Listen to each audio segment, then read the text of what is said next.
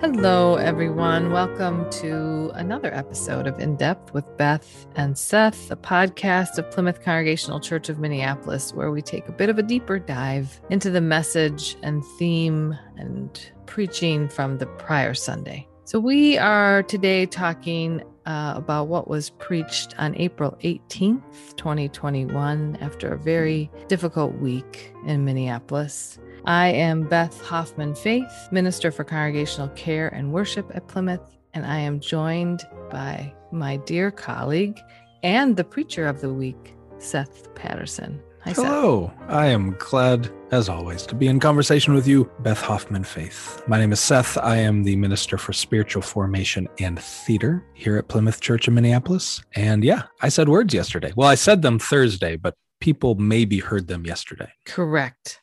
The title of your sermon, How Do I Share My Wounds? Powerful title, based on two scripture passages, one from the book of Acts chapter 3 and another from the Gospel of Luke chapter 24. And we are in this post-Easter season talking about stewardship and broadening our understanding of that word and how it fits into our lives of faith. And this last week has been a tough week for Minneapolis after many Indeed. difficult weeks. And so, Seth, I was thinking about you a lot, as at the same time kind of giving thanks that I didn't have to preach this week. To be perfectly honest. The same way that I am very grateful that I preached last week and not this week with the probable verdict in the Chauvin case. Right. We'll let Dwayne handle that one. So I guess that's what I wanted to talk about first with you, is just the complications that are involved in writing, crafting, and preaching a sermon following a tragic event, and what that did for you in this last week, how that shifted what you thought you might talk about to what you ended up preaching. I had a conversation with a colleague of mine in a church that's near Brooklyn Center, where the shooting of Daunte Wright happened. And this pastor was talking about how this church has been going through some racial justice work, really gathering in groups and reading together and beginning this work in earnest together. But what this pastor was hearing from the congregation in regards to some of their emails was, don't talk about this. We need sustenance. We need feeling. So don't bring this thing in to church this Sunday. And this clergy said, I have no choice. And that's the place that we are put in, right? That to not respond says something. That silence, that deflection says more actually than anything we could say. If I didn't say something about what's happening, that would say more than that 15 minutes of words did say. And so we are called to serve a community, but we are also called to interpret text and be the hands, the feet, and voices of God in our communities. And sometimes those things are at tension.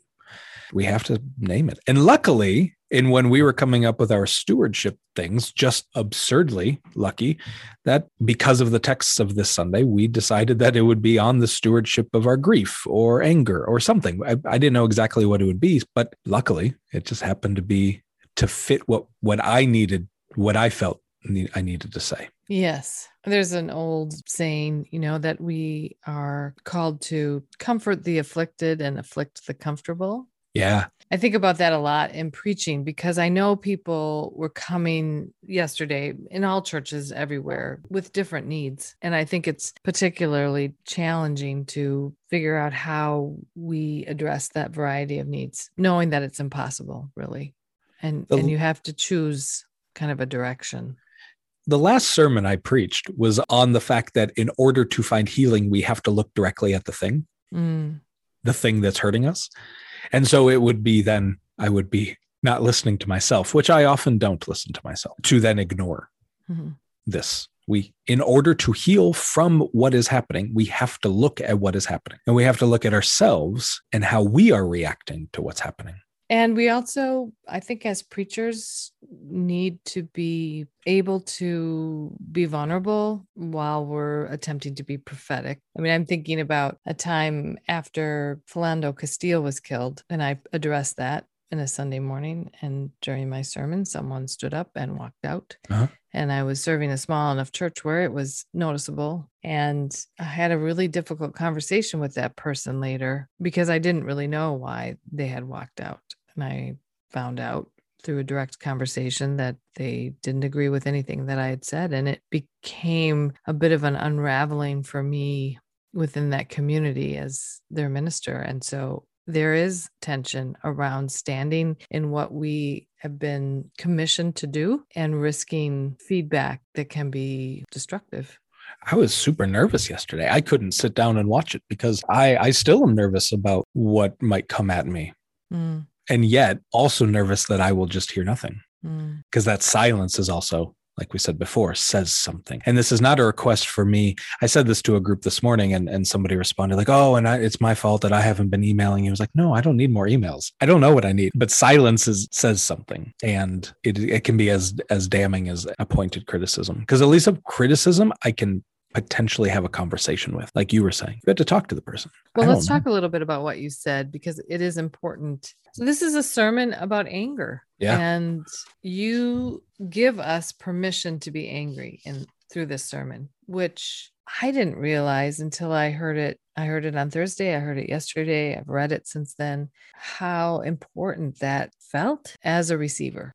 Yes, because I think many of us are struggling with our feelings and emotions. We can't find the words for them. We're conflicted because we want to support the police, but we can no longer stand for the brutality for the way that our Black and brown siblings are being murdered. And it is difficult, at least I guess I can speak for myself as a white woman with privilege, to know how to feel. And so I appreciated your willingness to be vulnerable and talking about your own anger and identifying that, and then inviting us to explore our anger too. Anger is incredibly useful, right? And we feel it whether we want to or not. Useful. That's an interesting word, because I know for me personally, I'm terrible with anger. I think what does it mean to be terrible with anger?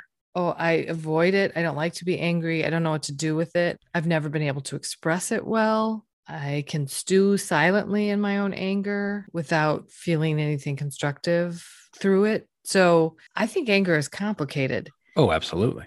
And I also believe that perhaps I've been conditioned to not be angry. As women often are. Correct. In our culture, women are asked to not be, to do exactly what you just described. Mm-hmm. Hold it in, keep up the appearances, but you still feel it, whether you know what to do with it or not. It's still in you. And this is not something, so I'm not an expert in anger. I also don't like being angry. I often don't get angry. Like I have a very high threshold before I sort of pop into an anger place. But it was not until I read the texts that the lectionary handed to me that I thought about that all of this somehow is rooted in our wounds, that what we get angry about is directly connected back into what has hurt us in the past or what we're afraid will hurt us in the future. Those wounds are what the anger can come out of. And if we don't analyze or recognize or hug, love, take care of our wounds, then we will never know what to do with the anger, because it can be surprising or disconnected. And we don't know why all of a sudden we're angry. And when you don't know what to do with it, you try to control it. And gripping tightly anger doesn't usually help, even if you think, outwardly it might. But inwardly, all it does is just maybe fester the wound more. I think you're right. And I think that maybe that's where a light bulb moment is, that our anger is connected to our wounds.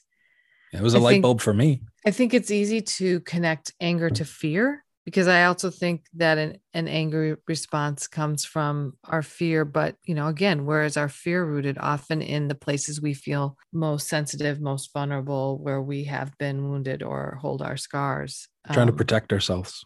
Right. And so I guess, and again, anger is a really large component of grief. And so much of what is being expressed right now to me are people grieving. Grief comes out in a variety of ways, and anger is one response.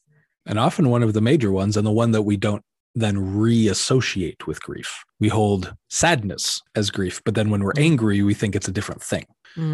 That connection of the anger to the grief, we don't hold. We don't put together, but it's more common or as common as sadness. Yes. So I think all these things are really just the way that you invited us to identify and live into the fact that we're angry and it's okay. And then you talk about this idea around stewardship, which I would guess for many who heard the sermon is a new concept, like to be stewards of your anger. What does that mean?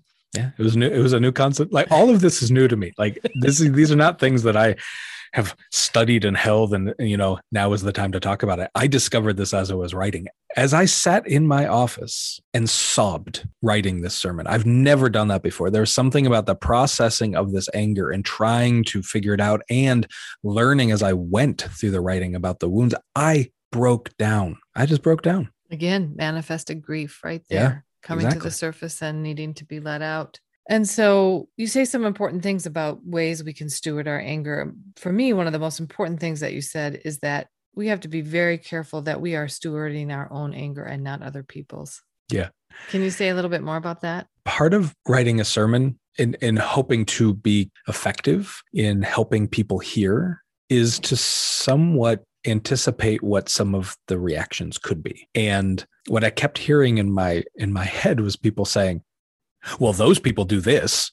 And I wanted to get out in front and say, I'm not talking about what those people do. I'm asking what you do. I'm thinking about what I do. I don't get to control how you're angry, Beth. You don't get to control or not control is the wrong word. You don't get to steward my anger and I don't get to steward yours. I can support you. I can be with you. I can love you, but it's not my anger to steward. So part of it was just that refocusing that there's only so many things that we actually can care for in our world. And one of the main things is ourselves. And anger is part of who you are. And what I hear in that is we also cannot judge another person's anger.